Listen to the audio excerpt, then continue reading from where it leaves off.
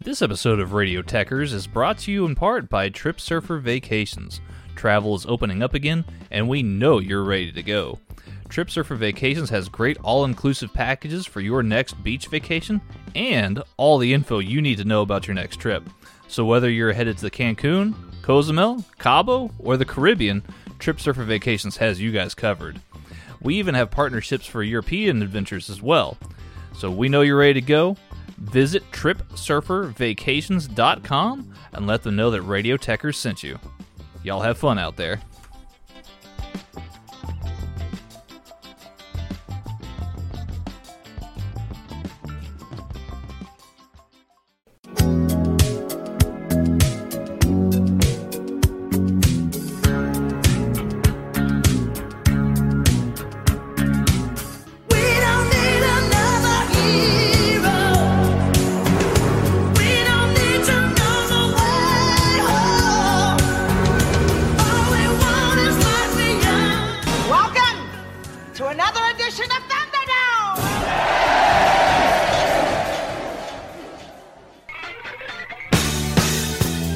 Sometimes I feel so sad.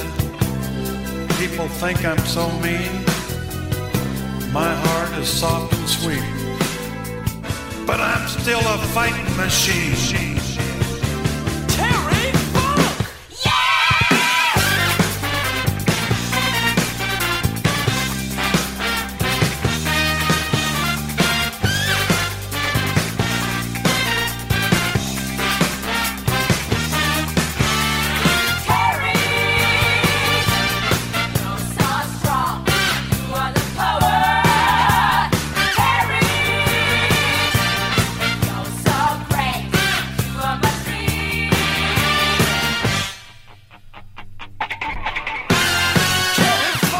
Yeah, that's me. Good afternoon, good evening, good morning, wherever and whenever you may be listening or even watching from. Thank you very, very much for joining us.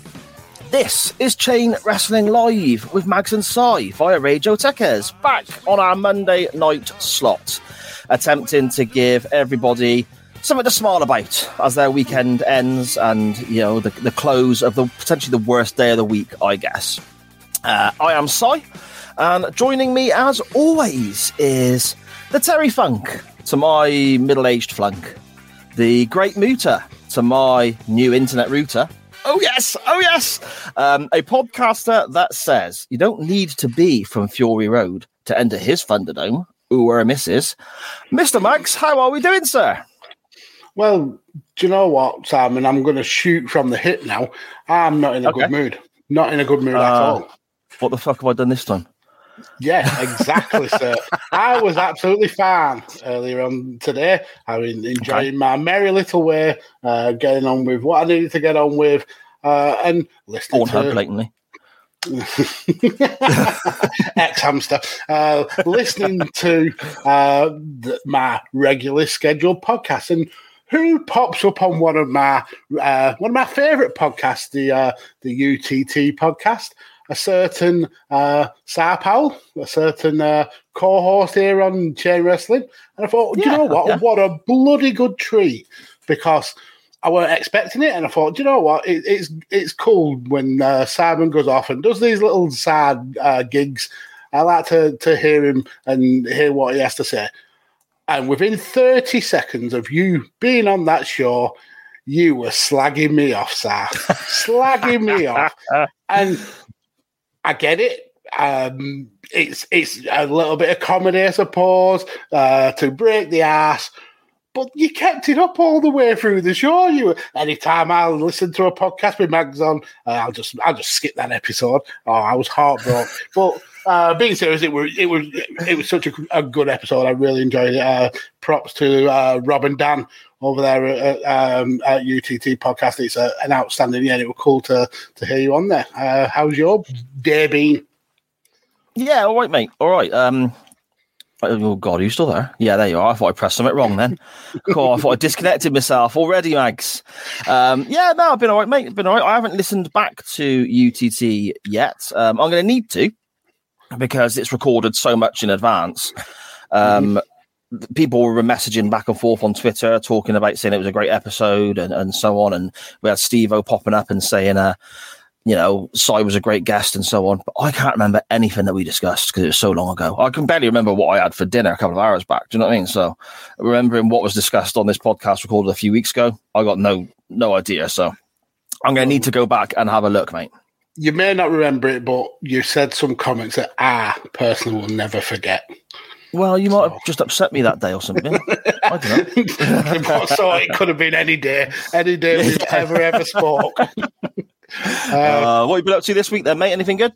No, not really. It's just been nose to the grindstone. Had a busy weekend with UFC changing the schedule. It was meant to be on at 11 o'clock and ended up being on at 2. So yeah, that threw me for a loop. Ended up basically wasting yesterday just because I was so tired. But yeah, it's been a busy weekend. Yeah. Fair enough, mate. Fair enough. I caught a bit of a TV show earlier. Okay. Do you remember our episode on game shows that we discussed a while back? I do. And you put forward Only Connect as a show that you liked? As one of the best shows that the BBC produced. I've not got any idea about this show at all until literally an hour ago. When I was sat down, I was basically prepping for this show. Believe it or not, I actually did do a bit of prep this week, Max. And it popped up on the little box saying, "Oh, this starts at 8 o'clock." And I was like, "Oh, that's what Magsy's on about." So I clicked on it to have a look. I ain't so sure, mate. Where do they find these people? Right. So what I'm going to do now is I'm going to mute Sar. He's not allowed to talk anymore. We're going to carry on with the episode, and I'm going to read through some of the comments here in the chat. No, not for you, really. No, the quiz itself. I think the quiz itself was quite good. Yeah, the quiz itself was quite interesting. The teams are nerds. The teams are full on nerds. Yeah. They always are. I'm watching it. I'm like, she's going, and this contestant is such and such, and they enjoy this, that, and and this is Harry, and he likes to play 18th century music on his mandolin. I'm like, fucking course he does. Look at the state of him. You know, the team captain on the other side of the quiz on the other team, it looked like the love child of Kevin from the middle and the gingerhead lass from Gimme Gimme Gimme. You know, I'm just looking at it and I'm thinking, how do people go on television and not brush their hair? You know, how can that be a thing? I'm just like, and that it took me a quarter of an hour to get over that. So I was halfway through the quiz before I started paying too much attention to what was going on, to be fair. Did you get any questions right? No, did I bollocks? Not even on the wall? No, the wife was quite good at it. Oh, well. The wife was quite good. I sort of sat there not really understanding what was going on. So you were just being normal Sar then? Yeah, pretty much, mate. I just let the world just float past. You know, I'm happy in my little bubble of ignorance. Do you know what I mean? Yeah, we have got plenty of action here in the chat, and cheers everybody for coming and watching two idiots talk about Only Connect. We will get to the wrestling, I promise. So we've got Dan in the chat. There's the lads. Evening, gents. Evening to you, sir. And he comes back with, nice to see Mags back from his time traveling Barry Darsow antics. Now, there is a story behind that. Dan has found an image of a Barry Darsow fan from I assume a Nitro or maybe a pay-per-view, and he's holding up a sign saying how much he loves Barry Darsow, but he spelt the name wrong with a missing W. So he says that's me because I love Barry Darsow. I never get people like that who turn up at these shows. Obviously, it's more so a thing back in the day, isn't it? But they're turning up at these events and they've got all the signs everywhere and that, but they spell wrestlers' names wrong, or they've made like zero effort. They've literally got a sign and just scribbled something in biro or something. Do you know what I mean? I think a lot of the time they take blank signs in because it's likely your sign will get took off you if it was a bit rude or a bit against some of the wrestlers, and then they just take a black marker in and write it on the fly, I suppose. I do remember on the episode of UTT podcast that you were on, you mentioned the sign with the ring banders where they could just flip the name over and be so-and-so is the best wrestler in the world. I thought that's a brilliant idea. That was good. I remember that bit. Getting back into some of the comments, we've got Graham and Matt from Good Cop, Bad Cop. Hello, guys. How are you? Dan, cheers for the plugs. I'll PayPal you that 20. It's now 30 for the amount of times we've mentioned it. Tom Collihu, sir, in the chat, getting ready for an episode of Spoiler Warning, which will have plenty to talk about with today's wrestling news. Graham again said he listened to the episode of U2T podcast this afternoon as lacrosse practice tomorrow when our normal listen is off. Okay. I'm sure Rob and Dan will be happy for the listen, Graham.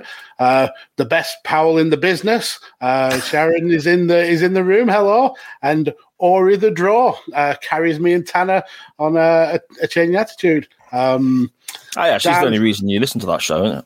Yeah, she's the only reason I'm on the show. Dan, you can find UTT podcast by searching Unbooking the Territory on all the good platforms and some shit ones. Scottish Danny, hello, sir, in the chat. Saying there's a Sports Direct mug signing, a huge pop. Wow, there's so many comments. I absolutely love all you guys. You are absolutely amazing. But Anya's in the chat. Our cohort from Radio Techers and your soon-to-be partner on the Waiting Room podcast in the chat. Benny, how are you, sir? We've recorded a few episodes now. Got a few saved up, ready to go. It's going really well. Really enjoying it. Yeah. And last one for now, at least, Scottish Danny. I went to a SmackDown show in 2005, took a Hardcore Holly sign, and he pointed me out. That would absolutely be awesome. He probably pointed me out to say he was going to smash it in face because he was an angry person. But yeah, that would have been awesome. I can't imagine you saw many Hardcore Holly, even if you were Hardcore Holly. I can't imagine you saw many Hardcore Holly signs at any show. You know, he peeped from behind the curtain with a pair of binoculars looking for Eddie. Yeah. I imagine those, you spoke about those blank signs that people take in. I imagine he was going out into the crowd and threatening people and saying, you best write my name on one of your signs. Because otherwise he just wouldn't get it. or paying people to. Yeah. Oh, there we go, mate. There we go. Maxie, have you got your little jingle board, your little sound effects board ready to go? I can have. Which sound effect do you need? I bet it's a pimple dick. We've got a pimple dick, I'm afraid, my friend. Oh, good Lord. Here we go. Pimple dick alert! Oh, a teeny weeny. Yes, and this is actually... That still tickles me. Hey? That still tickles me. That little... Yeah, it's good, isn't it? Oh, it's a teeny weeny. little bit behind the scenes on that. When I made that, it was supposed to say, "Oh, a teeny wiener," but the autocorrect changed it to weenie, and that's how it came out. And I thought, well, that sounds better, so I'm going to keep it. So, brilliant. This involves someone who I don't actually know who they are, but the person they're having a dig at, the person they're having a dig at, I do. A lot of people will be very familiar with, and it's something I'm quite a fan of as well. And it's to do with the coverage of the Olympics over the last week, 2 weeks, however long it's been. And Alex Scott, who is a ex-Ladies England international, who does a lot of the football for BBC and BT, or is it Sky she works for? Sky, I think, isn't it? Yeah. And I think she's great. I think she knows a great deal about the game. I enjoy listening to her talk about it. And now she's covering the Olympics as well, popping up on some of the BBC shows there. So I find this, again, different viewpoints, really, really interesting. Do you know who Lord Digby Jones is? I've heard of him. I don't particularly know him, but I've got no idea who this dude is. He's. I think he's like a low rent Piers Morgan. Says stuff to garner notoriety. Right. Okay. Well, this guy's just a dick. I'll read the tweets out. I've got them in front of me on my phone now because I'm not clever enough to bring them up on my screen like you are, Mags. So I've still got to do the old-fashioned way, okay? Lord You Digby have Jones. the power to do it. Yeah, it's just complicated, mate, isn't it? You know. He says here, and I'm quoting directly from his Twitter: "Enough! I can't stand it anymore. Alex Scott spoils a good presentational job on the BBC Olympics team with her very noticeable inability to pronounce her G's at the end of a word. Competitors are not, in big letters, not taking part, Alex, in the fencing, rowing, boxing, kayaking, weightlifting, and swimming. She's hot on the heels of Beth Rigby at Sky, the Home Secretary, for God's sake. Can't someone give these people elocution lessons? I fear that it may be aped by youngsters along the lines of the use of moronic interrogative originally caused by neighbours on behalf..." And I'm not going to read anymore.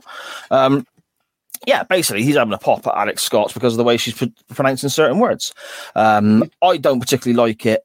It boils my piss a bit. It winds me up when my wife and kids say water without the T, so water, but they're doing it intentionally to wind me up because they know it makes me cross.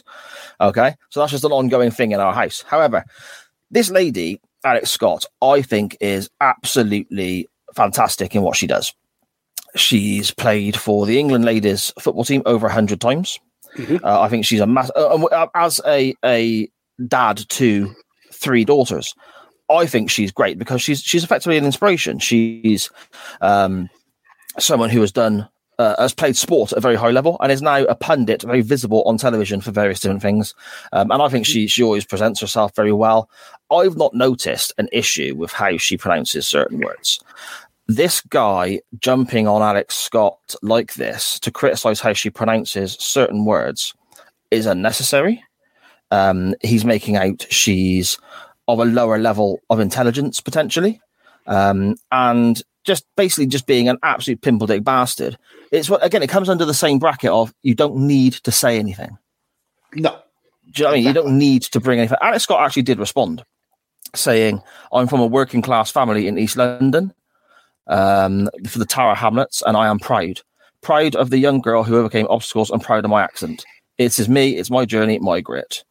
A quick one to any young kids who may not have a certain kind of privilege in life: never allow judgments on your class, accent, or appearance to hold you back. So even in this instance where this Lord Pimple Dick of shit breath, or whatever his flaming name was, I don't know, I've lost it now, Lord Digby Jones, even in this instance where he is being incredibly unnecessarily rude and ignorant, and it's basically turning into a class thing. He's having a dig at someone about how they pronounce certain words and calling them lesser intelligent than others may be. She's responded fantastically. And again, being an inspiration. Yeah, exactly. With class, yeah. But it just really pissed me off. Why do people feel the need to even just comment on that? I've got a big issue. I can't pronounce TH properly. It always comes out like an F. So when I say think, it's literally a think. You know, and that's all what my dad takes the mick out of me now, even though I'm 40 years of age. It's something that's been part of the way I spoke for years. Now, does that mean I'm of lesser class or lesser intelligence and I deserve to be ridiculed on a social media platform? Well, maybe, but it's it's not necessary. And this lady here is trying to she's trying to do a job, and again, she's an inspiration, I think, to young girls who want to be involved in professional sports and broadcasting and so on. And she has come from a very working class or even lower background, a rough background in certain areas of London and so on. And she's done fantastic to get to where she is now. It's testament to her hard work and her commitment. So I say, Lord Digby, fucking cocksmudge, or whatever your name is, fuck you. You're a pimple dick piece of shit. There's absolutely no need for that. Just keep your gob shut and just ignore it. If you don't like it, turn off. No one's going to miss you. There we go, mate. I couldn't put it any better myself. And one of the best replies to him was actually from Stephen Fry. And he said, "You are everything that linguists and true lovers of language despise. Also, seeing as we are being picky, you are not Lord Digby Jones. You are Digby Lord Jones. That's a world of difference. But however you're titled, you disgrace the upper house with your misplaced snobbery." Brilliant. Absolutely nice. brilliant. Yeah, good. And the grief is getting in our chat as well. It's really good to see Tom Collier saying, so definitely not Lord Digby Chicken Caesar. Oh, who doesn't love that Mitchell and Webb look reference? Dan, Lord Dickhead Jones. Yeah, perfect. Absolutely perfect. And Scottish down there, Mags and SARS shooting harder. I don't even shoot hard. I just wait till SARS finished and I just finish off. He does the killing and I just like finish him off. It's a brilliant. I love a good pimple dick. Yeah, and a very deserved one as well, mate. Very deserved. Absolutely. So then, shall we jump to Twitter and see what our fantastic viewers / listeners have given us this week, mate? Yes, we shall. We shall. Okay. For this week's topic, we thought that we'd get people talking about food because it seems to be, along with drunk stories, which will eventually return again very soon. It seems to be a popular topic. Along with the drunk stories topic we do, anything food orientated, you lot go mad for. You love it. So we played Title or Toasty in the past that got a great response. We've done various topics about, odd food takes and so on. This week, we decided that you get those moments where you want to grab yourself some lunch. I guess you're out and about in town, you're driving, you pop in a garage, you pop in a shop or whatever. And, you get these meal deals, don't you? Like, for £3, you can have a drink, a sandwich and a bag of crisps or whatever, something like that. Different supermarkets, different petrol stations, gas stations, whatever. So it's like, what are people's go-to? What is your ideal situation here? What do you get? And we said we can have one sandwich / wrap thingy, a bag of crisps or similar, a dessert, so chocolate or fruit or whatever, and your drink. As if anybody picked fruit. Yeah, exactly. I was going to say no fruit. We had some quite interesting responses, Magsy. I think it opened a little insight into some of our listeners, mate. Mm-hmm, certainly did. And when we were discussing this topic, I knew this would throw some cats amongst the pigeons because this is a heated topic. It'll show up every now and again on Twitter, but there's actual Reddit posts and Reddit subgroups dedicated to the meal deal. So yeah, it's interesting to see what some of our friends and viewers and listeners have come up with. Yeah, definitely. I'll just list them as they came into us in the usual order. Our first response was from 5NerdsGo at 5NerdsGo on Twitter. They responded absolutely nothing of them because they're all covered in the devil's whatever mayonnaise. I hate all supermarkets for that. I'll just have some McCoy's, a Whisper, and a banana milkshake. Okay. I don't mind mayo, mate. I don't mind a bit of mayo on stuff, but if you don't like it, yeah, a lot of them are coated in mayo, aren't they? Yeah, it's usually because it's easier to spread than putting butter on, I suppose. But I do get his point. Sandwich mayo from meal deals is usually bland and tasteless. But I mean, you give him an option to have a duck wrap with no mayo, but Matt didn't seem to be receptive to that. I love a duck wrap, mate. That's my go-to. I think a duck wrap. That's nice, that is. Well, we'll get to yours soon. Don't worry. Okay. Rob at UTT Rob. Something cheese savoury, he says. Salt and vinegar McCoy's, cherry Pepsi Max, Whisper Gold. See, I'm not loving the popularity of the Whisper Gold. I think you guys are picking it on purpose. Here we go. To wind me up. But the rest is standard. I mean, cheese savouries I'm not a huge fan of because they pack it full of onion, and I'm not a big onion lover. But salt and vinegar McCoy's and the cherry Pepsi Max are standard good picks. Yeah, was it last week you were talking about Whispers and air in chocolate and so on? Yeah, it annoys me. I love a mint air though, mate. That's the thing. Yeah, you would do, yeah. You've been I would do. What's that supposed to mean? Because you've been your low intelligence pronouncing think means you've been brainwashed by Nestle. That's what it is. Just because you sit there and watch Only Connect doesn't mean that you're some higher intellectual plane. Okay, all right. Yeah, that's right, Dan Griffin in the chat. Mags is on about Whispers again. What a shame. Yeah, there we go. That's why you all pick Whispers. Almost everybody pick Whispers, and it is to just wind me up. Well, it's worked, hasn't it? Look at you. You're getting all heated now. You're getting all saucy. You're getting all sassy. You know? Mrs. P, I have stand for you in this show, and you've gone and let me down. That's hurt me deep. Deep. Okay. Which is better then with a Whisper Gold, because you haven't got just bubbles, because you've got the caramel as well. Yeah, there's no bubbles in the caramel. No, Whisper Gold are they're the almost acceptable version of an airy chocolate, because you do get that caramel, especially if you freeze it and the caramel goes a little bit harder. That I would accept, but a standard Whisper, no. Aero, it's almost get to fuck. Aeros are the most annoying, because you literally snap a piece of Aero and the bubbles are huge. They're huge bubbles. You are having your pants pulled down. There is less than 50% chocolate in that Aero. So my wife having 2 yesterday means that she got 1 chocolate bar then in your essentially, it's exactly like the Little Britain thing, where if you eat half the calories, you can have twice as much. Bloody hell! And what was it you called it? An airy chocolate. Yeah, it's air, fresh air. So why not just buy a proper piece of chocolate and then just go and get exactly the same, but more chocolate for your money? Right. Okay. Scottish Danny's on my wavelength. Look, I'm with Mags on Whispers. Sorry, they feel fake. Yes, they do. Absolutely, they do. And I'm not a big fan of flakes as well, because even though it looks cool all wrapped up and swirling, there's gaps in them wraps and there's fresh air there.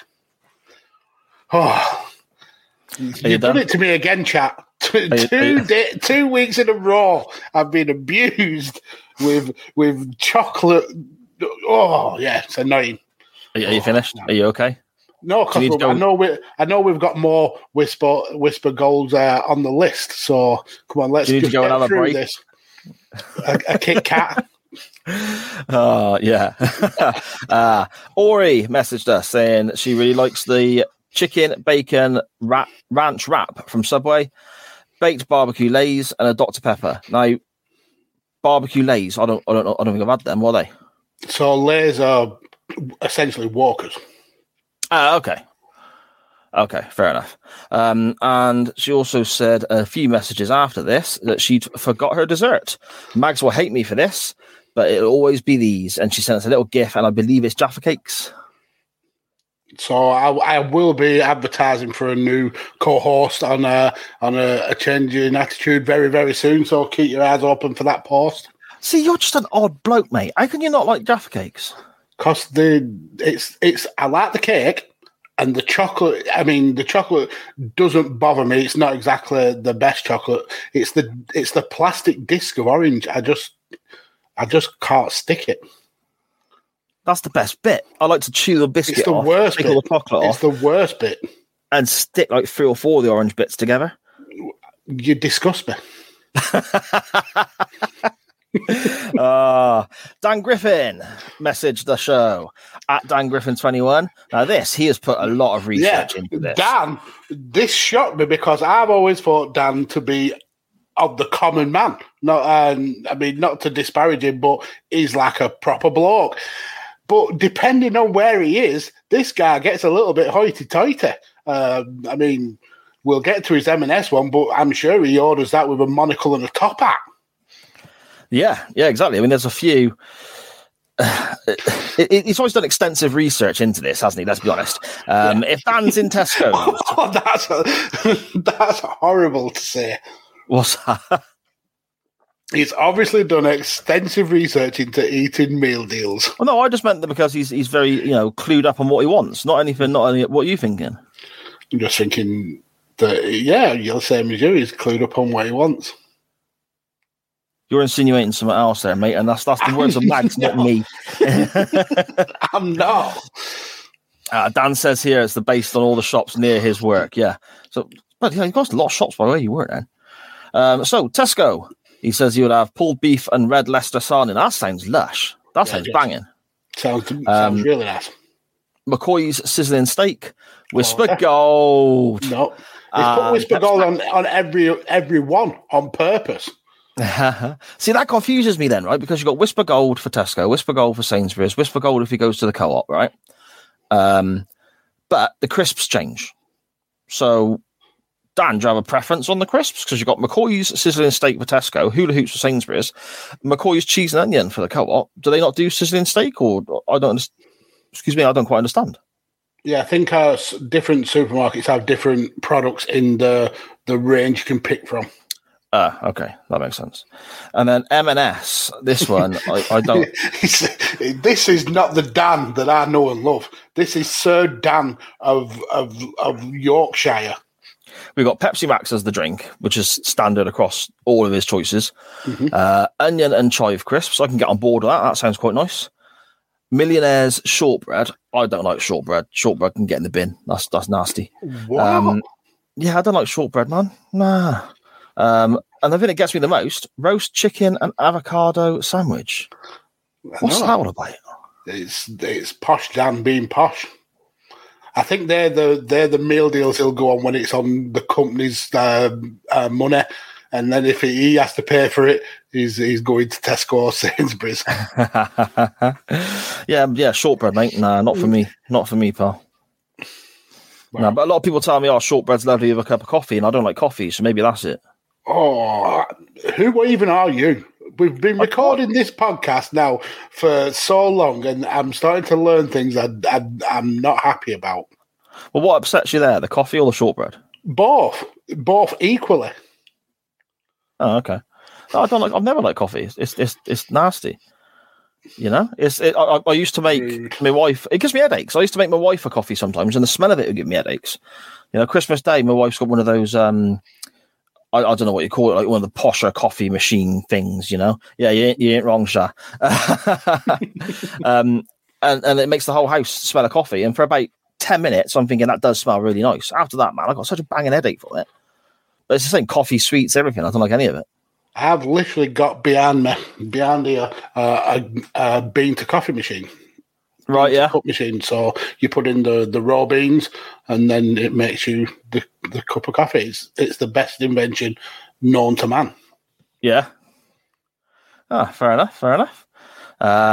Yes. That's because I'm right and Mags is wrong. Yeah, Graham Wood, because he likes to be pernickety. Pernickety? Yeah. Okay. At Scottish Juggalo, Danny, he says he has this almost every single day. So on one aspect from there, I suppose, you know, variety is good, Danny, but at least you know exactly where you're coming from and what you want. Ham and cheese sandwich, barbecue beef hula hoops, Red Bull, Kit Kat. And he says, gotta go chunky with a Kit Kat. Now, I'm not a big fan of Kit Kats either, mate. Standard ones, meh. Yeah, they can sit on the shelf for me. A good peanut butter chunky Kit Kat though is oh, the white one. The white one's nice. No, I said peanut butter, not the white one. Peanut butter. No, yeah, I know what you said. I'm just saying that the white one's not. What is wrong with you today? It's listening to you, and now I have to look at your face and pretend everything's happy when you slated me on a podcast. Max, you know I'm only joking. Come on, don't get all your thong all bunched up. Drama makes for views. Have you not realised this? Yes. Shall I storm off or something? Yeah. This podcast could piss off from now on. Yeah. Going back to Danny's pick, the only one I would probably avoid out that is Red Bull. I don't mind energy drinks, just something about Red Bull. I can't get on with the flavour. It's very kind of like it leaves a bitter taste in your mouth. But the rest, yeah, it's fine. There used to be a nightclub close to me years and years and years ago. They used to make a drink called a Shamble. Have you heard of that? No. And it's champagne, vodka, and Red Bull, all in like a little tall wine glass thing. And it's like this is going back years and years, and even then it was like £9 for a glass of it. But you had 5 of them, mate. My God, you couldn't see. It was great. I wonder if that place is still open. Actually, I'm going to find out. Andy Bang Bang Podcast. Tuna mayo and lettuce, flaming hot Monster Munch. Oh, great shape, Monster Munch. Yeah. Double decker Diet Coke. I mean, No. Take the lettuce off because it's essentially crunchy water. Yeah, that's a solid standard 4. Take the lettuce off because it's crunchy water, did you just say? Yeah, that's what it is. Flavourless, crunchy water. It's crunchy water, bloody hell. Flaming hot monster munch, though, mate. Bang it. What a shape. Yeah, What that a is shape. a great shout. Andy has nailed it there. Yeah, well done, Andy. You've done really well, mate. We're proud of you, pal. All the way from Australia, they have meal deals in Ramsey Street as well. Chris Mangle, at Mangle_Chris on Twitter. He says, chicken, triple or ham cheese mayo, cheese onion walkers. He likes apple slices, grapes, no melon, though. So there you go. There's someone who went for fruit mags. But the Australians are quite a healthy race, I suppose. Healthy race? Yeah. Yeah, isn't they? I mean, they may be healthy, but race? Is that not the right term? Like people. Okay, so what term shall I use? A healthy nation? What shall I... Yeah, nation, people. Okay, well, there you go. If I've offended anyone in Australia with that comment, I deeply apologise. These are the thoughts and words of Simon, and not Chain Wrestling or Radio Techers, but Mags on the slide does agree. He says Dr. Pepper is his favourite drink at the moment. So misunderstood, and he can relate to that. I do like Dr. Pepper. Do you know what I do? I don't even understand the hate it gets because I think it's delicious. Yeah, but if you have amaretto and Coke, it tastes like Dr. Pepper, doesn't it? Yeah. So since trying that, like for the first time, I don't know, a year or two ago, that's all I can think of now when I drink Dr. Pepper. So it's almost like I'm drinking a non-alcoholic version of an alcoholic beverage, and I just don't get on board with that. So you just pretend you're pissed. Yeah, it's not the same, is it? Carry the Gary, GH, at Carry the Gary on Twitter. Water, Oreos, ready salted Pringles, hummus sandwich. That seems quite uneventful, doesn't it? Water. So, yeah, you know. I mean, don't get me wrong, again. It's healthy. I mean, the Oreos may not be, but a hummus sandwich, I like hummus. I love sandwiches. I don't think I've ever tried a hummus sandwich. I would try it, but it's not something that would I'd get that excited about. Ready salted Pringles. I'm not a massive fan of Pringles in general, so they'd get a pass from me. Water, yeah, I don't mind water. Yes, I take it in a meal deal. But yeah, it's live a little, Gary. Just live a little, mate.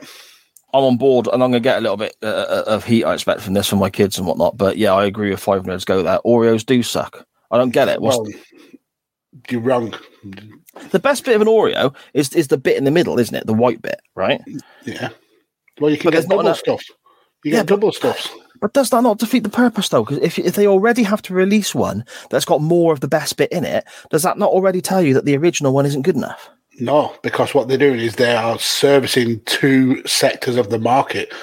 The sector that likes the biscuits, the sector that likes the cream. Okay.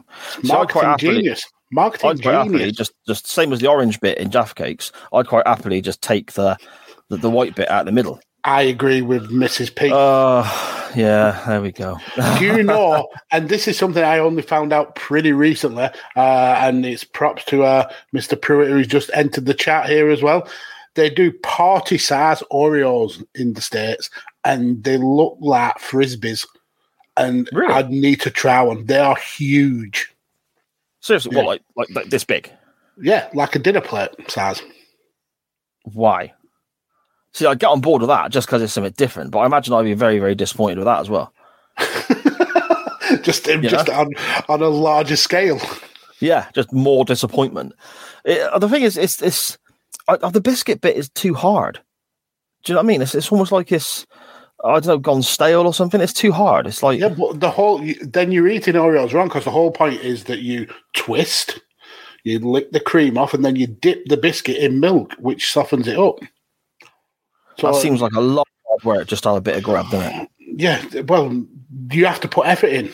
That's if you want the best out of it. Nah, I don't get on board with that, mate. It's the same as like when you have like meat like roast chicken or whatever like that. Yeah, I don't want the chicken on the bone or anything. I just want my meat on a plate so I can just eat it. I don't have to pick it like ribs and that. That seems like a lot of messing about just to get a bit of food.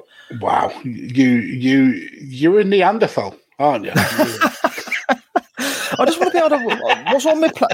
I don't want to have to mess with my food. I don't have to dick around taking the meat off the bone. I don't have to dick around twisting bloody biscuits and dipping them in shit. I just want to eat what's in front of me. I don't have to mess around. If I've got the food in front of me, I don't have to wait for it to be ready. That defeats the purpose, surely. You and Paul Tollett would be happy together. But it's true though, mate. It's true though. And yeah, Oreos can get in the bin. My middle daughter, Livy, loves a bloody meal deal, mate. Constantly getting messages. Dad, can I have £3? Dad, can I have £3? Dad, can I have £3? Whenever she's out and about, because she travels like pretty much the whole of Gloucester. She'll nip out for the day and we'll get messages of, oh, I'm here now. Yeah, okay, no worries. And then she'll message an hour later, oh, I'm over here now. And it's like, that's like 6 miles from where you just were. She treks all over the place. So she's constantly surviving on these meal deals, I think. Dad, can I have another £3 and all this sort of stuff? And she says, chicken and bacon wrap, cocktail sausages and ketchup. I think you can get a little box of them, can't you? Yeah. With a little sachet. Mm-hmm. Someone who does go for fruit, pineapple chunks. I do like a bit of pineapple, mate. Yeah. Raspberry Ripple Lucozade. I've not tried Raspberry Ripple Lucozade. That sounds amazing. I hate Lucozade. So I probably won't get that, but yeah, each to their own. Yeah, but you say you hate Lucozade. There's different flavours. Do you know what I mean? Yeah, I know. I'm aware. Original Lucozade, obviously that's Lucozade flavour or whatever. Yeah, I can understand why people may not like that. But like lemon Lucozade just tastes like lemon. Right, or raspberry. I dare say it does. I don't like it. I don't want to like it. I ain't going to try it. You can't make me. You're not my mum. Have you tried it? No. I'm not going to. Right, next week, buy a bottle. We'll both have a bottle of Raspberry Ripple Lucozade to try. Live on the show, mate. Okay. And we'll see. Because if you don't like ordinary Lucozade, I can think of no other drink that tastes like ordinary Lucozade. I mean, that's fair. That's a great shape. Yeah, I'll try it. Okay. That's a great shape. And I think we clicked on the same one at the same time then, didn't we? Pink Lucozade is brilliant. I really enjoy that, yeah. I do enjoy that very much so. So the Lucozades I've had the orange one, don't like that. I've had the original, don't like that. And I've had the standard lemonade one, don't like that. So... okay, so perhaps you just don't like Lucozade. Yeah, it's 0-3. Perhaps you just don't like Lucozade then, like you said. Mm-hmm. Yeah, maybe. Maybe right. Then I don't like it. Perhaps you know what you like and what you don't like, Mags. Maybe I don't know. That could be a thing. Yeah. Yes. At Radiotecha's Twitter handle here, which would be our leader Tanner, wouldn't it? I guess. Tanner, who's saying hello in the chat. I love when the chat actually just talk between themselves like, these guys aren't interesting. Let's just have a conversation between ourselves. We're arguing about whether you like Lucozade or not. And they just take themselves off to talk about other things. Tanner says, maybe a cheat code here, but I like a good bowl stroke salad. Cubed ribeye, shredded chicken on a salad with lettuce, tomato. He's giving me a freaking recipe. He's giving me a recipe here. On top of rice and beans with avocado or steak chicken. I don't think that can apply. I'm going to have to disqualify you, I think, Tanner. That's far too flash for a meal deal. The thing with Tanner, and I love him dearly, but he is a foodie. He's very, very into the whole cooking and meal prep. So he also is very posh, or he pretends to be posh. I mean, he will cook a brisket for like 20 hours and show off about it. So yeah. So what does that do then? Just make it more like tasty? Well, yeah, you slow cook it. A brisket is like a piece of meat that needs cooking for a long, long time. And he'll essentially smoke it. So when you cut into it, it's got like a dark ring around the edge, and then the meat's still like red and juicy. Okay. I mean, I have to give him his props. He is good at it. Fair play. Steve-O, finishing off here on Twitter with our good buddy at Total Steve-O on Twitter. Once again, a topic he doesn't have much to add to, other than he hates hearing about meal deals, as the company he works for was going for a phase of getting more customers to buy them, and the store manager constantly telling us, think about how much that extra pound gets the customer. And he's right, I suppose. You look at some of these offers, like, £3 for what you get. Fair play, can't be argued with, can it?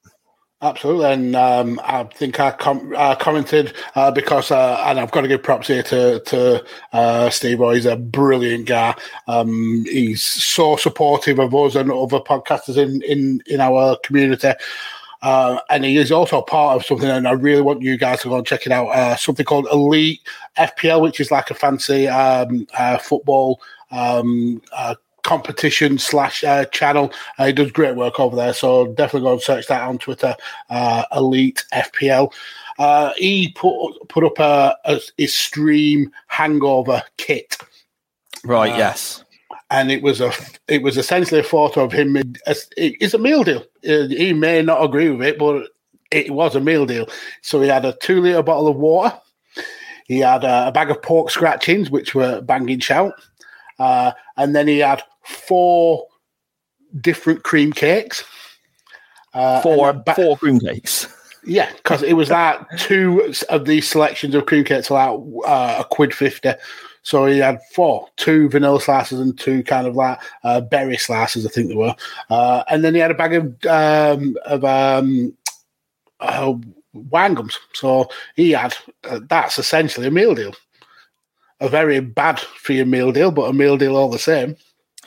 See, I've always liked, as a hangover cure, not that I tend not to get massive hangovers, but the best hangover cure I ever did have was literally a bacon sandwich, a glass of orange juice, and a Mars bar. Mm-hmm. It's the replacing the salts and sugars. Yeah, and then after 20 minutes, I felt fantastic. Mm-hmm. So yeah, I can get that. Wine gums, I can get on board with that. Super noodle sandwiches. Yeah, but I take umbrage with the last 2 words of that. My invention. Sorry, young Anya. Those things were around whilst you were still a twinkle, dear. Unfortunately. Yeah. Those were around a long, long time ago. Yes, they in were. A galaxy far, far away. Maxie, what about yourself? What are your preferences, bud? Okay, so when we spoke about this topic, I actually threw this to Mrs. Mags to see what her opinion would be. I'll get to hers in a minute because she's gone, I'd say, controversial in terms of her picks. But for me, the sandwich will be probably the sausage, bacon, egg triple. In terms of the drink, I'm not usually a big drinker of fizzy drinks, so I would have gone with the Summer Fruits Oasis. Crisps, it has to be paprika, paprika Max, Walker's Max paprika flavour, and then for the chocolate, Snickers all day long. And if Snickers weren't available, Topic, something nutty. Topic's the one I was going to go with, man. Topic's, yeah.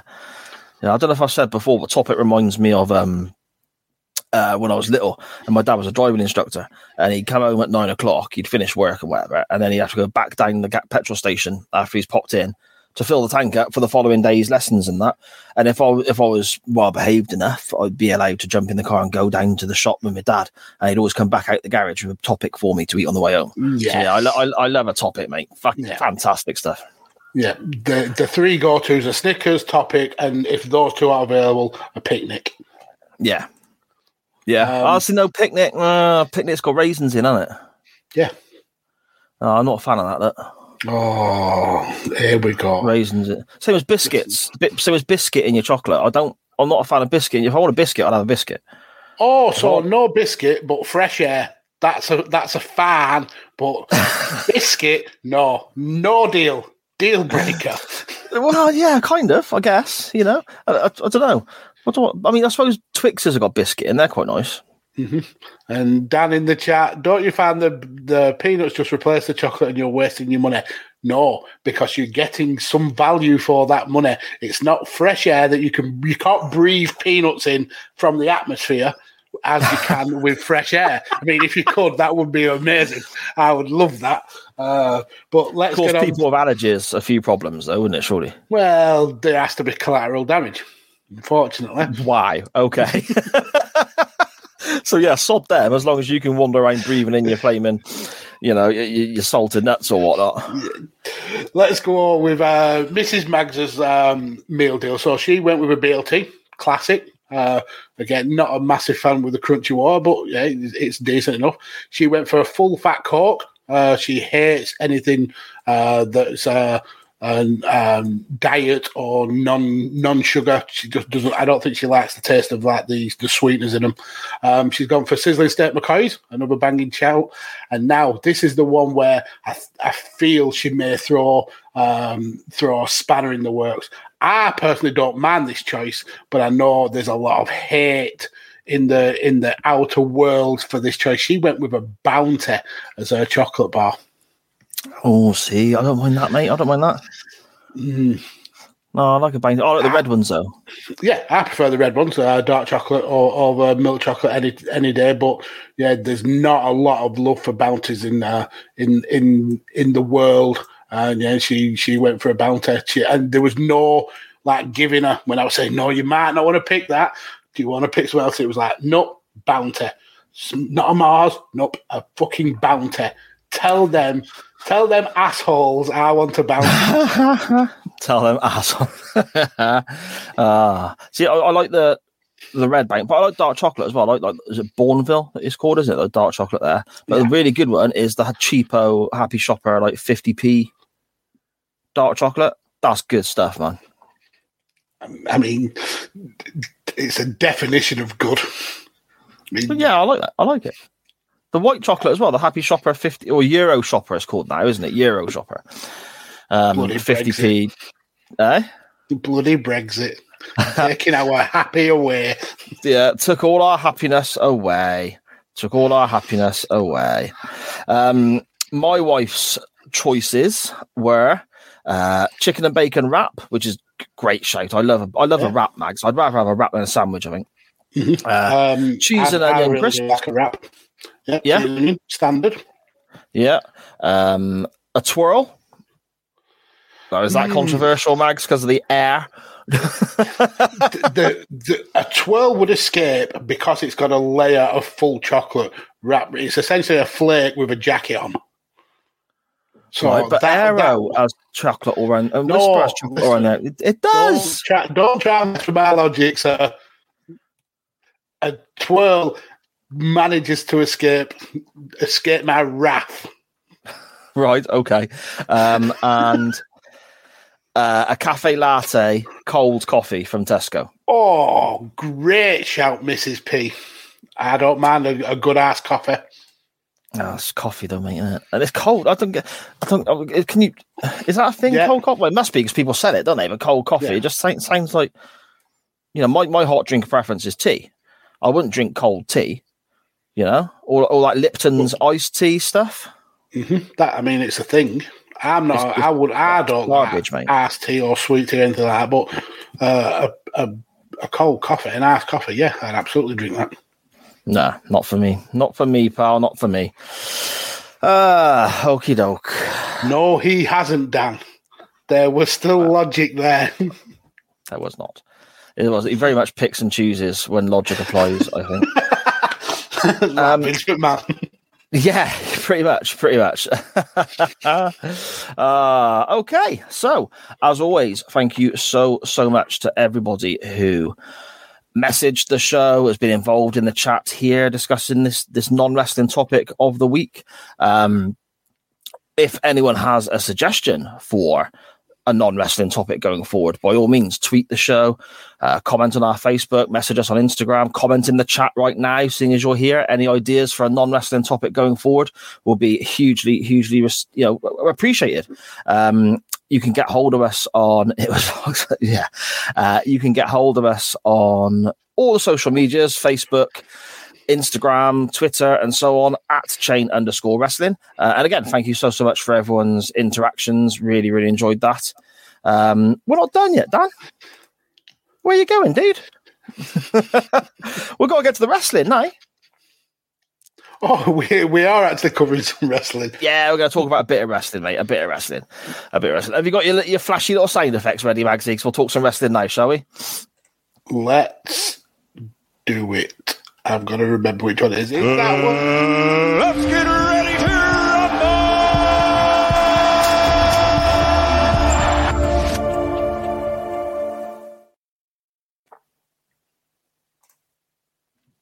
God, that's flashing clever, isn't it, eh? It is. It is. How can you forget this is a wrestling podcast, Dan? It's obviously a wrestling podcast, even though we're nearly an hour in and we've been talking like flakes versus twirls and whatnot.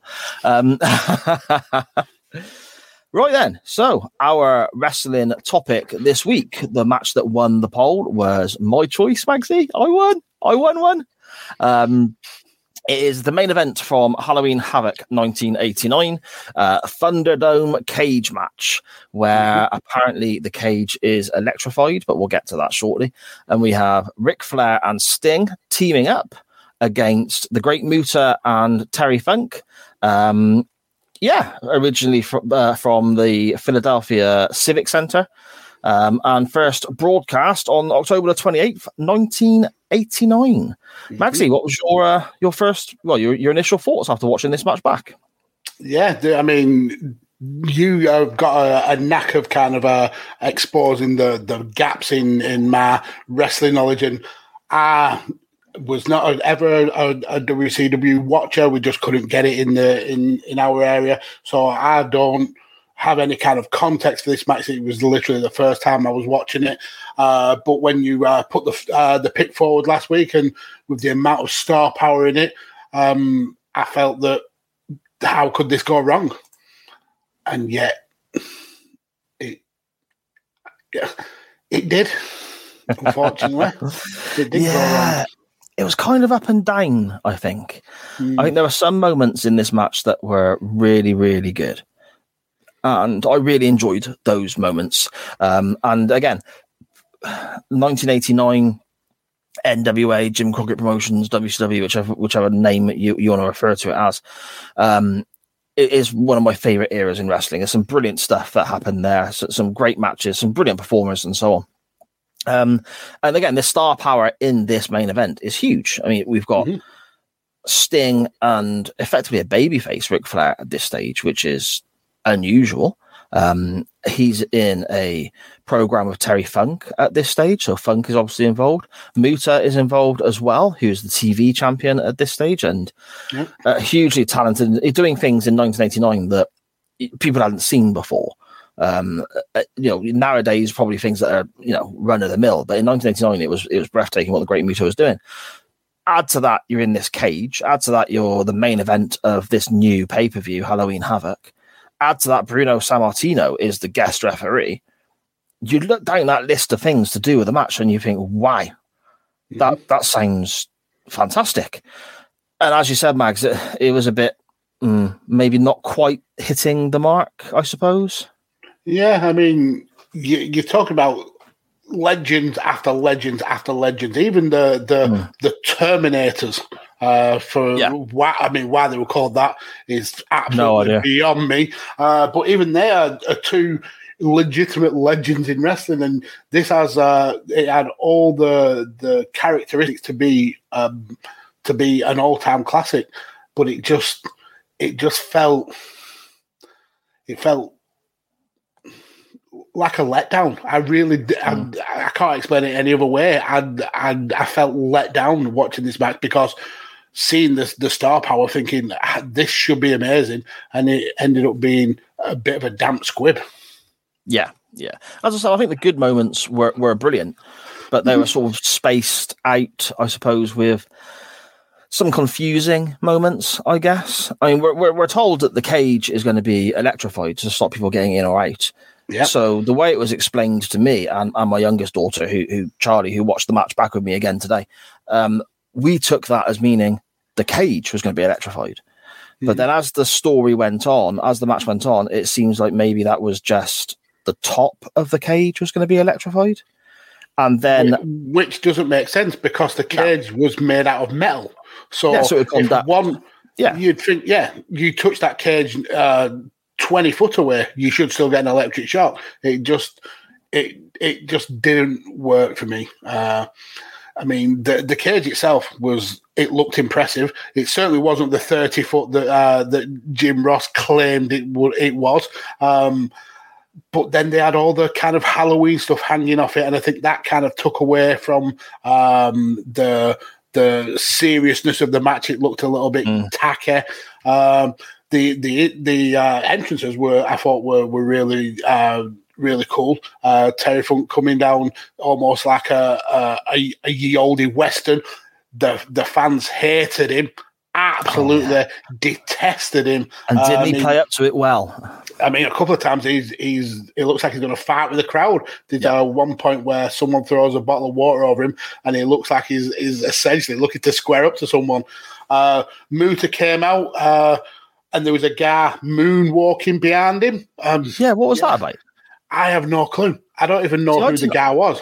I didn't notice that at first. I saw because WCW in this era had a thing about the person who was going to make the entrance would start at the top of the ramp, obviously, but they wouldn't come through a curtain or anything like that. They'd just be stood there waiting for their music to play, and then on their cue start walking. So Muta is stood there with Gary Hart at the top of the ramp, and you can see him from the wide shot and that.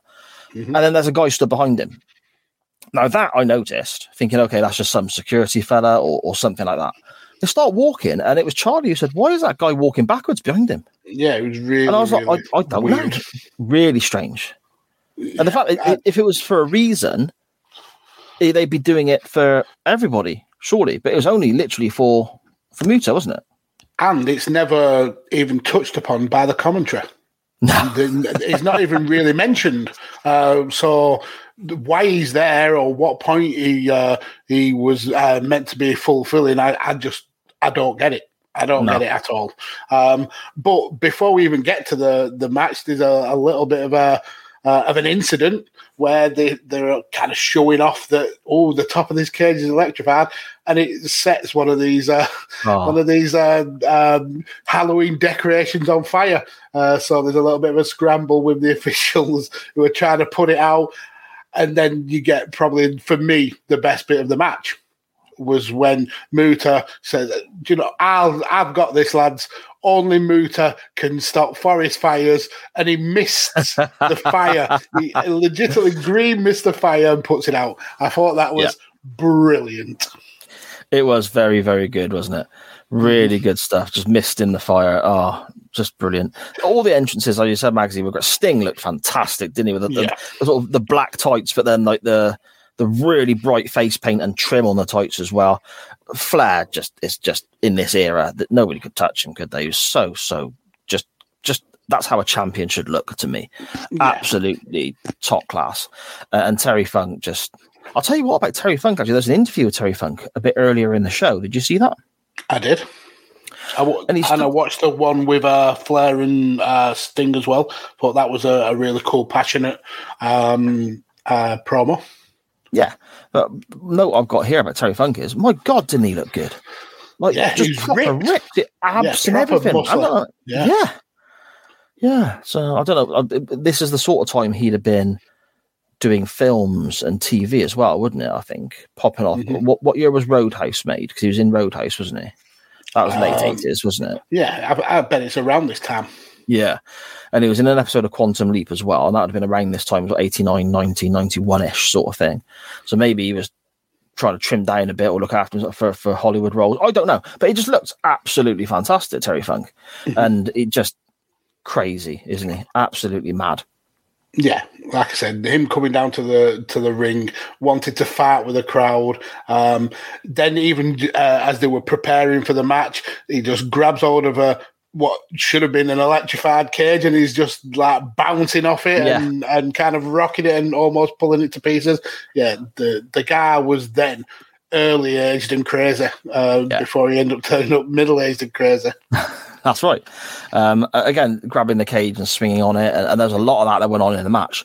So for a cage that's supposed to be electrified, that baffled me a little bit. It made no real sense at all.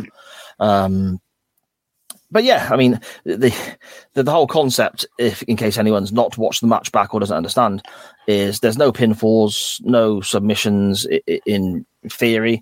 The way the match ends is these Terminators, as they're referred to as cornermen, I guess. Yeah. Ole Anderson for Flair and Sting, and Gary Hart for Muta and Funk. If they think their guys are taking too much punishment or they want their guys out of there, they throw in the towel. Job done. End of the match. That's how the only way the match is able to end, isn't it, Mags? Yeah, and that actually leads to a really good point from the commentary when they try and say that Gary Hart has more of a reason to not throw it in because his whole career is built off the working of his wrestlers. So if they lose or if they get to a point where they're injured and they can't wrestle, he needs them to be able to work. So there's more of a chance that he's going to throw them in and stuff like that. The way they I think it was Jim Ross on commentary, he kind of put it across was that he got the emotion across. He got like the reasoning behind why one Terminator would throw in the towel over the other one, I suppose. Yeah. Again, Ric Flair looks incredible throughout this contest.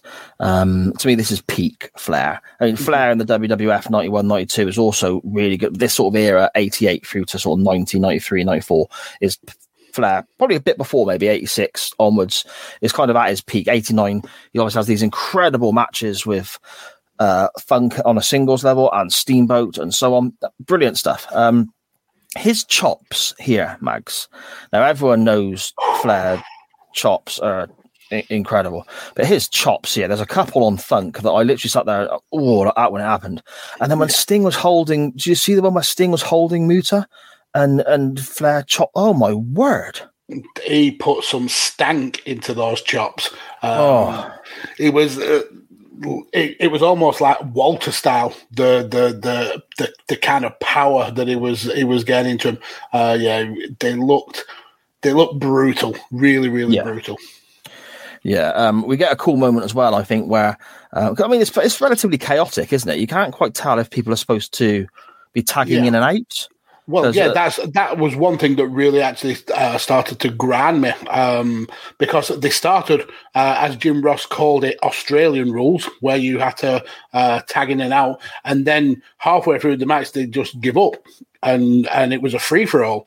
But we got an interview with Bruno earlier in the show, and he was saying that essentially he was only in there to make sure there's no cheating, and that one of the Terminators threw the towel in. So why was he bothered about the tag rule? Why were the wrestlers bothered about the tag rule?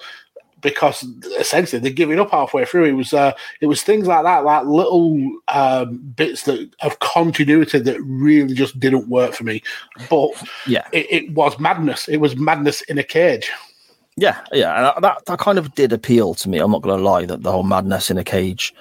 There was one moment where Sammartino literally just sort of went like that and just like waving Flair in. It's almost like he said, "Sod it, do what you want." Yeah, exactly.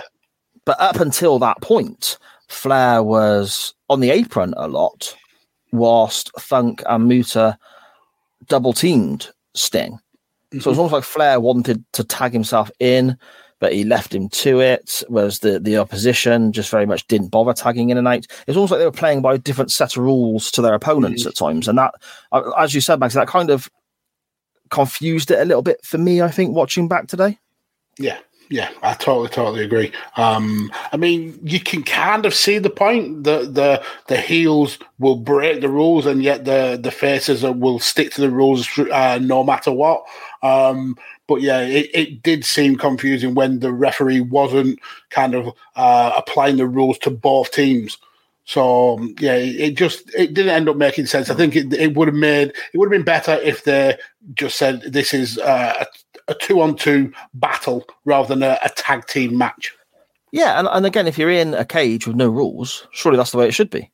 Mm-hmm. Yeah, exactly. Again, just baffles me, mate. Baffles me. We get a cool moment where Sting press slams Muta into Terry Funk. The crowd at this stage you can see why Sting is being built up as the next big baby face, can't you? The crowd, they adore him. Everything he does, they just pop in, and the noise for Sting is huge. He hits a couple of bulldogs, or I don't know, they're called bulldogs on commentary by Jim Ross, but he basically grabs his opponent by the hair and just rags him to the floor, doesn't he? Yeah, pretty much. And the spot you mentioned just then about the kind of press slam almost into Terry Funk, he does that again later on in the match, and it's like he gets confused, like, what am I meant to do with him now? Should I throw him into the cage? Should I throw him into the ring? Should I throw him into the post? And he ends up just putting Muta down, and then he doesn't know what to do after that. And he's just like, he just goes and has a look around and like a bit of a wave to the fans. And you can tell that Sting was incredibly young then. He's obviously now, up until recently, was a brilliant ring general, but this Sting was still quite... he still needed to be led a little bit more, I think. Yeah, and they're supposed to be effectively grooming him to take over from Ric Flair, aren't they, as world champion? We end up, after this, the whole thing with Sting parting ways with the Horseman. Flair goes back to his more heelish persona, I guess, and we're heading towards Sting and Flair as the main event for the title before Sting then gets injured, and it kind of scuppers the whole thing a little bit. But that's a story for another day. Muta starts climbing the cage at this stage. Before we get there, before we get there, we've got to, and again, this kind of goes against the continuity of the match. Terry Funk actually climbs the cage relatively early in the match, and he gets to the top and he touches the part that's meant to be electrified, and he gets a zap, and you can see him kind of like physically pull away. So then fast forward to when Muta does it, he seems to be able to climb up with free will and goes to the pretty much the same level as Terry Funk, doesn't get electrocuted, goes even higher and still doesn't get electrocuted. It's like, is this cage electrified or not? Who knows? Yeah, just guesswork, isn't it? Absolute guesswork. Pretty much. Yeah, when Muta starts climbing the cage, obviously they've sold it as electrified. No one can escape, and the top of the cage kind of comes inwards like this. It sort of goes. It goes. I don't know if you can see me on the camera there. There we go. It sort of goes straight up and then inwards like that all the way around. There's like a lip. Yeah. So Charlie, again, the voice of absolute logic in this crazy scenario, just turns to me and goes, "Why is he doing that? He can't get out." And I was like, "Yeah, she's right. That makes perfect sense." I mean, why is he bothering? And it's to his own detriment, because he ends up trying to attempt what I would assume was a moonsault, but gets crotched by the bars of the cage anyway. Yeah. So he didn't win by climbing up the cage. No. Funk ends up. See, I've got my notes here. Look, Magsy, because there's so much going on. I'm going to get a bit lost with what the match. Because it's almost like two separate matches going on at one time, isn't there? As well, and you miss stuff as well. And nowadays, WWE gets big heat if they miss a spot. In this match, there were so many things that the commentators were talking about that the camera just wasn't on. That was a very WCW thing as well, though, wasn't it? Yeah, like there were big moves from Sting on Muta that we just don't know what happened because we didn't see them. We can go off what Jim Ross and I think is it Gordon Solie who's on commentary with him. We can go off what they say, but you don't get to see it because the camera's not on it. Yeah, exactly. The one you said about there, where he kind of gets dropped on the top rope, Muta. They're saying, literally, Jim Ross is shouting, "Look at Muta, stay on Muta, look at Muta," because it looks like he's going for the moonsault. And the camera cuts away to the other two competitors just brawling in the corner, and it kind of it frustrated me, and I'm a huge WCW NWA fan. Eventually, we end up with a couple of the guys very much at the top of the cage, don't we? And Terry Funk is literally hanging from crazy. The aforementioned lip, as you described it, Mags. Terry Funk is just hanging by his hands straight down, and he's just getting the shit chopped out of him as he's just hanging there. That was a brilliant visual. Yeah, it was. And I think there's only really Flair maybe that doesn't actually go for like the top of the cage and kind of Tarzaning around, because you even get a point where Sting does it and he ends up getting essentially his leg trapped in the cage. Funk gets his leg trapped in the cage. There's only Flair who's sensible to keep his feet on the ground. Yeah. And you get a rope involved. There's a rope hanging down from the top of the cage as well. And people are swinging on the rope into each other. And at one stage, Sting is swinging from one side of the cage round a corner onto, I think it was still Terry Funk at this stage, wasn't it? Into the cage there. I enjoyed that. Charlie got a big kick out of that as well. She loved seeing them using the rope, swinging back and forth. That was a good moment. And then the Great Muta goes under the ring. And again, it's a moment where you look at it and go, well, why? Why has he done that? Yeah. And again, the camera, they don't get long to focus on it because you literally just see his legs disappearing under the ring and away he goes. Yeah, the camera work was not good, but that leads to him essentially attacking, was it Sting that he attacked from behind because of it? Right, yeah, okay. But again, it's that thing of, I got my daughter looking at me, well, why has he done that? Where's he going? What's the purpose? It didn't aid anything, didn't add anything to the match for me. No. I suppose eventually we kind of head towards the finish there, Magsy, don't we? If there's anything I've missed out dramatic-wise between that moment and the figure four. I mean, if we have missed anything out, I implore you to go back and try and make sense of this madness of a match. But yeah, we start then going into the finish. Flair gets the figure four leg lock on Funk. So a cool spot where Sting is hitting splashes from the top rope onto Funk whilst he's trapped in the figure four. I thought that was really cool. There was one that. The second one really worried me because Bruno Sammartino kind of gets in the way, and he almost realised that. He almost gets his head took off by a flying Sting. but essentially, this leads to the finish where Gary Hart tries to. Oh no, is it Muta who tries to attack Bruno? Yeah, He gets a big kind of soup bone punch to the face, which then gives Gary Hart and Ollie Anderson the chance to kind of like pull off the shenanigans. Ole hits Gary Hart. Gary's towel goes flying in the most convoluted way. It was clearly very, very telegraphed. Lands on Bruno's shoulder, and Bruno's like, yeah, what's going on here? And it actually takes Ole Anderson pointing to it, saying, the towel is there on your shoulder. Finish the match. He grabs the towel, calls for the bell, and the fans go absolutely mental. It was fun. I enjoyed the fun of it. I just expected so much more. Yeah, I think I did too. Again, I use Charlie quite often in these scenarios because a lot of these matches will be the first time she's seen them. She said she enjoyed it. She didn't take her eyes off it throughout the contest. There's a lot there that she did enjoy. But also, my 11-year-old daughter is asking me questions, well, why is he doing that? What's the point in that? So again, I think it shows that there is a little bit of confusion there, a little bit of nonsense, I guess, going on in the match as well.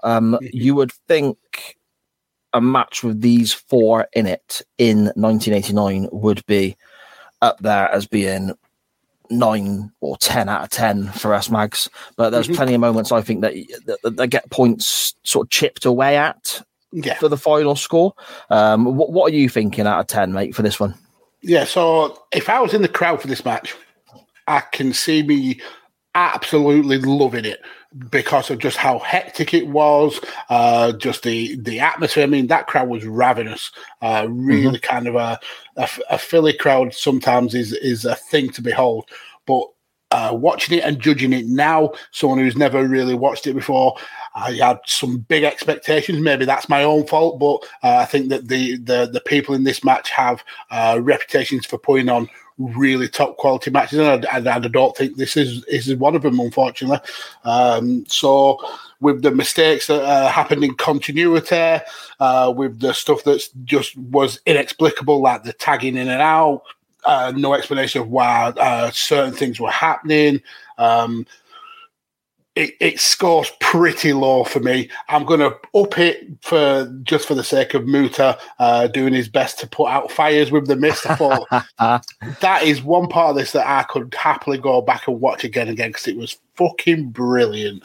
I can't go any higher than 6. Okay. Well, I'm kind of in the same ballpark, I think. I've said so many times before, this is my wheelhouse. This is what I adore. I love this era of wrestling. I love all the events, even the ones that are absolutely dross and terrible. I still enjoy going back and watching because I just love this era. It feels more organic, more edgy, more I suppose real, for want of a better term. Sting. This is my favorite era of Sting, the Surfer Sting. I prefer that to the Crow. Flair is one of my all-time favorites. I love Terry Funk. Muto is excellent. But so much just kind of missed the mark here. So for the fact that there's so much there that I do love, maybe I'm a bit biased with it, but I'm going to go slightly higher, Magsy, and probably give it a 6.5. I was bordering on a 7.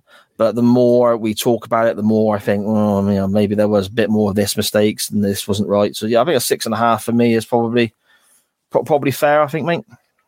Yeah, I mean, I understand your reasoning. For me, I just felt let down that for essentially 5 with Sammartino in the mix as well. 5 of the very best to ever do it in the ring. As kind of like shit the bed for me. Yeah. I think without this stipulation, if this was a standard tag match, we'd be talking really high numbers because these 4 could go. I think the stipulation really ruined it for me. And it's a stipulation that will probably get refined over the years. I understand that, but this first iteration of it didn't work for me. I don't think they had many of them, to be honest. You might have had 1 or 2 more. I'm not surprised. Old Shagger Dave, old Mr. Meltzer, he actually gave this 4 stars. Do you know, I actually have I had an issue with Shagger Dave just this very day. He gave this 4 stars. He gave another match 4 stars recently. The Nick Gage versus Chris Jericho match, he gave 4 stars, which I wouldn't have given it 4 stars. I enjoyed it for what it was, but he said in his report he hated the match. He hated Chris Jericho versus Nick Gage, but still give it 4 stars. Well, that doesn't make any sense. Right? He explained it by saying that the crowd reaction meant it deserved 4 stars. Okay. So that got me to thinking, if the crowd reaction can influence what matches what score rating he gives it, then why did he give Honky Tonk versus Ultimate Warrior a dud? When the crowd was wild. That crowd reaction is, and I love AEW, but that crowd reaction is a bigger pop than anything AEW has ever done. That crowd were ravenous for Warrior, and the crowd didn't influence him to give that 4 stars, but yet he gave an AEW match he said he hated 4 stars. Just shows that sometimes maybe he is very, very biased. That's right, and that's why Dave Meltzer sometimes can be an absolute pimple dick, and Dave Meltzer's star ratings are not the be-all and end-all. What is the be-all and end-all is the chain wrestling out of 10 system. That's the one that people should be paying attention to. Okay. I agree with that comment, Dan. Absolutely spot on. So Dan in the chat said the start and end of the match, as well as Flair chops and the rope swing, will get an 8 or a 9 out of me. But everything in between was like 3 to 4, so 5 out of 10. Yeah, absolutely makes sense. and Scottish Danny, I would love for Shaggy Dave to appear on this show to get blistered in person. I'd be nice to him. I got no issues because you've got more faces than Big Ben. It'd be nice to have somebody professional to work alongside, to be honest. Rude. See, it's just been, that's what's happened today. Just Simon's just been rude to me all the day long. Started this morning and it's just carried on. Yeah, I would say I'm sorry, but then I'd be lying. Where do you want to? Brilliant. Where do you want to go next week, Magsy mate? Where do you link to from this? Right, so I'm gonna actually take I'm gonna take a page out of your book. You often use the venue for your links, yep. And I thought, yeah, you know what, I'm gonna go that way, but I'm gonna put my own slight twist on it. So this was the Philadelphia Civic Center. Now that actually shut down in 2005.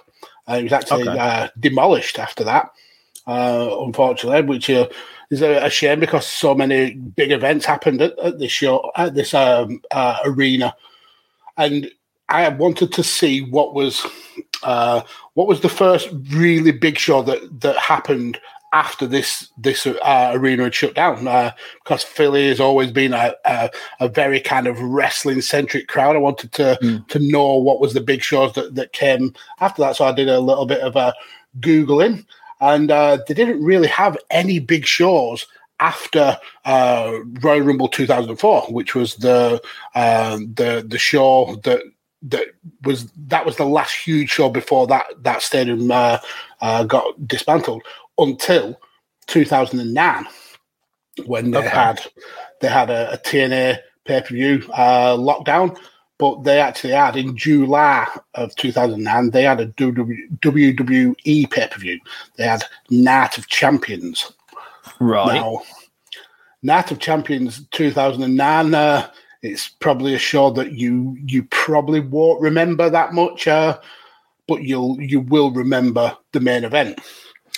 It was Jeff Hardy challenging CM Punk for the World Heavyweight Championship. So that's where I'm going. The link is Philly, and the match is Jeff Hardy versus CM Punk from Night of Champions 2009. Why? And quite topical as well, with all the hype about CM Punk and so on. It's almost like I knew what I was doing. Look at that, eh? We're almost at the stage in my house again where I'm going to get banned from talking about CM Punk. My wife, if she's still in the chat, will back me up on this, no doubt. For, 7 years? Every time a Raw, a SmackDown, a pay-per-view or anything is in Chicago, I'm like, oh, what if Punk's coming back? And then all the rumours that start up every couple of years, the rumours would pop up when they're like, oh, CM Punk talking about coming back in wrestling. And I would fully I'd dive in, mate. I'd be, any slight rumour, I'd be involved in that. I'd be all over that. And it's got to the point where, I think it was a year or two ago, Sharon actually said that she never wants me to hear me talk about CM Punk ever again because it's 7 years of driving it. But on this situation, it's a bit different because it looks like he actually is coming back. Well, I mean, so a CM Punk match, mate, I'd be all over that. I love a bit of CM Punk. I mean, he's blocked me on Twitter for absolutely nothing. Taste. Yeah.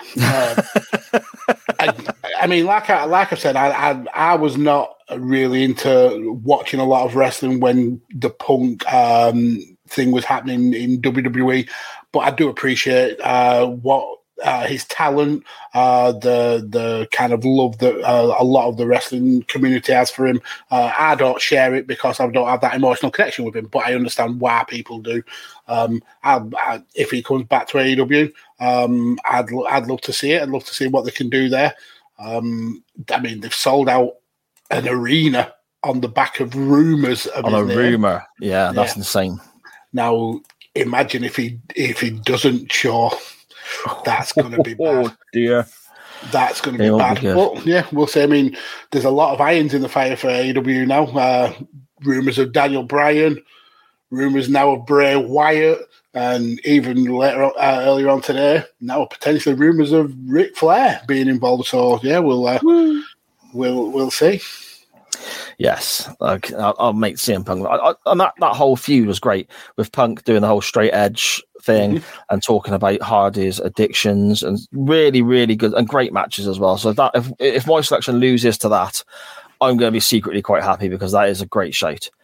However, hopefully it will not lose to that. My selection is staying with WCW.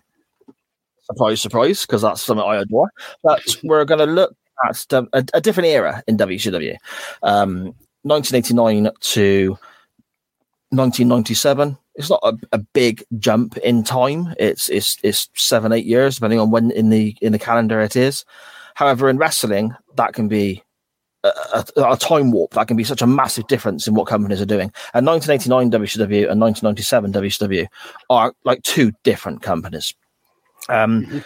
Earlier down on the Halloween Havoc 89 card, there's quite a few title matches. One of them is Lex Luger defending his NWA United States Championship against Brian Pillman. It's quite a good match, actually. If people go back and have a watch of that, it's quite good. Luger's got his working boots on that evening, and Brian Pillman is obviously always fantastic.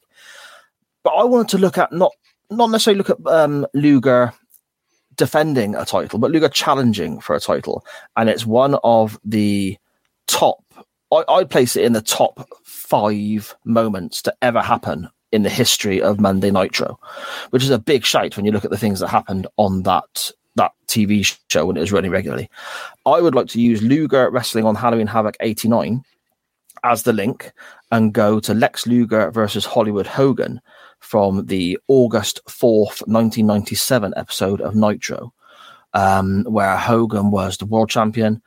Crazy amount of heat on him for being, well, just being Hollywood Hogan and the NWO and so on. Luger, by proxy, I guess, Luger falls into a massively over babyface role here because of that. The crowd are wild. The match, considering it's Luger and Hogan, two guys who in 97, couldn't really be described as fantastic workers. The crowd make this, and the match is far better than it has any right to be with the likes of Luger and Hogan in.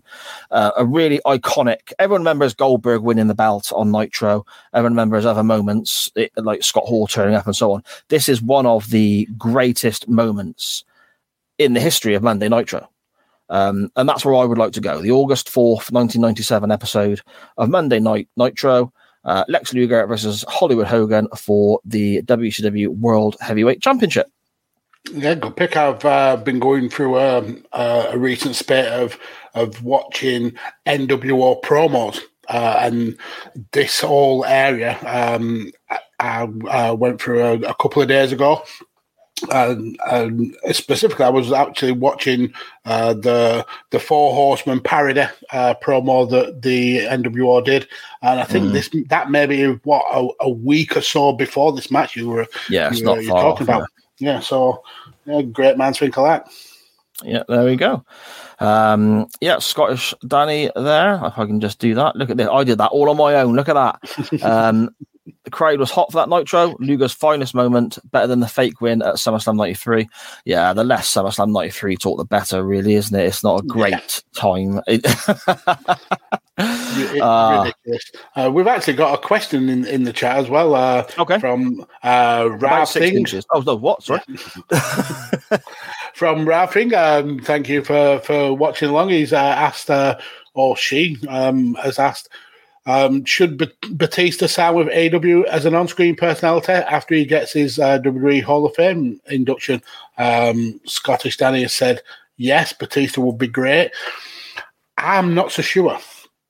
And it's going to fall into that kind of similar trope of just having people because they're big names and ex-WWE. But it's more the fact that I just don't think Batista's style would work in AEW. I think it's very much a work rate based company. Everything you have to be, you have to have some wrestling chops about you. And as much as I really enjoyed Dave Batista, he's not a purist wrestler. He's a WWE style wrestler. Yeah. He works that kind of system. Yeah, he's very much a sports entertainer, isn't he? I guess for want of a better term. Great personality, but as a wrestler, no, I don't think he would work well in AEW. That style of big, strong, muscular powerhouse kind of guy, they've got quite a few in AEW already that I think do that in a more suitable way for their company than Batista. So Brian Cage, for example. Exactly. That's a great shot. Cut from the same kind of cloth, but I think he has a better work rate than Dave Batista. So as a maybe he did. Ralph Thing did say as an on-screen personality, sure, but then are you not just using ex-WWE's talent for clout? And I don't want AEW to go down that route, because that was the death knell for WCW. The fact that they relied on ex-WWF talent to get pops, to the detriment of the amazing talent that they had there that we just couldn't break through. I mean, we saw the likes of, we spoke about it recently, Eddie Guerrero, Chris Jericho, Dean Malenko, all couldn't break through in WCW because they were relying on ex-WWF talent to be at the top of the card. I don't really want that for AEW. No, I agree, Maxie. I agree. Thank you very much for that. And everyone else who's been in the chat this evening. Thank you so much to everyone who has joined us at any stage, really, on any of our live shows, listened back to any of our audio recordings. Anyone who watches the live show back, if you've missed it, it's always hugely appreciated. However you consume your chain wrestling goodness, whether it's live, audio, or a rerun, so to speak, it's hugely appreciated. Tell a friend, get other people involved. Get involved in the non-wrestling topic, get involved in voting on the polls. And this week's poll is the August 4th Nitro, Luger versus Hogan for the WCW title, or we have Night of Champions 2009 main event for the title, Jeff Hardy versus CM Punk. Two brilliant matches for different reasons, two different styles, two different eras, I guess. So it's going to be really interesting to see which way we go. Magsy, whereabouts can people find you online, my friend? Okay, so you can follow me on the Twitters at PodfatherMags. In terms of content, I am all over the shop.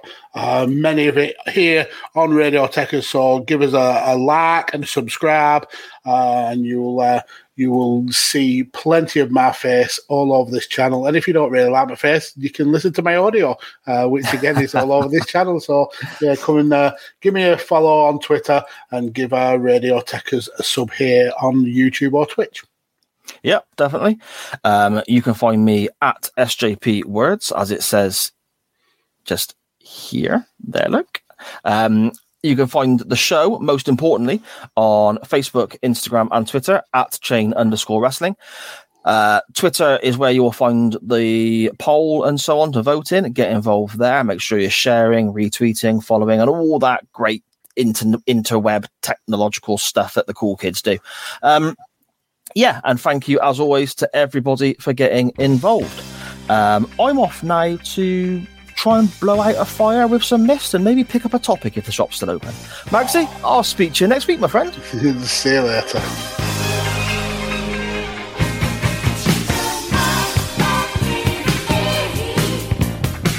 I want you, darling, to stay in my heart.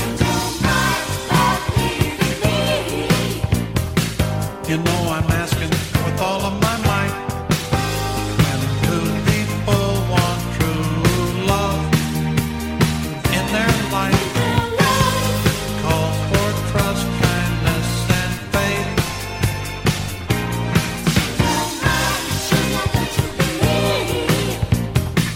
Together always we can be one.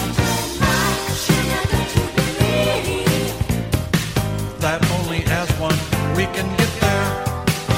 Now I feel that I'm near the top. Don't run away. I need your strength to carry me on. Every man has his own ambitions and ideas in his life. We've worked so hard towards ours, and now you run away. You know how much I've trusted in you. Together, let's reach the top.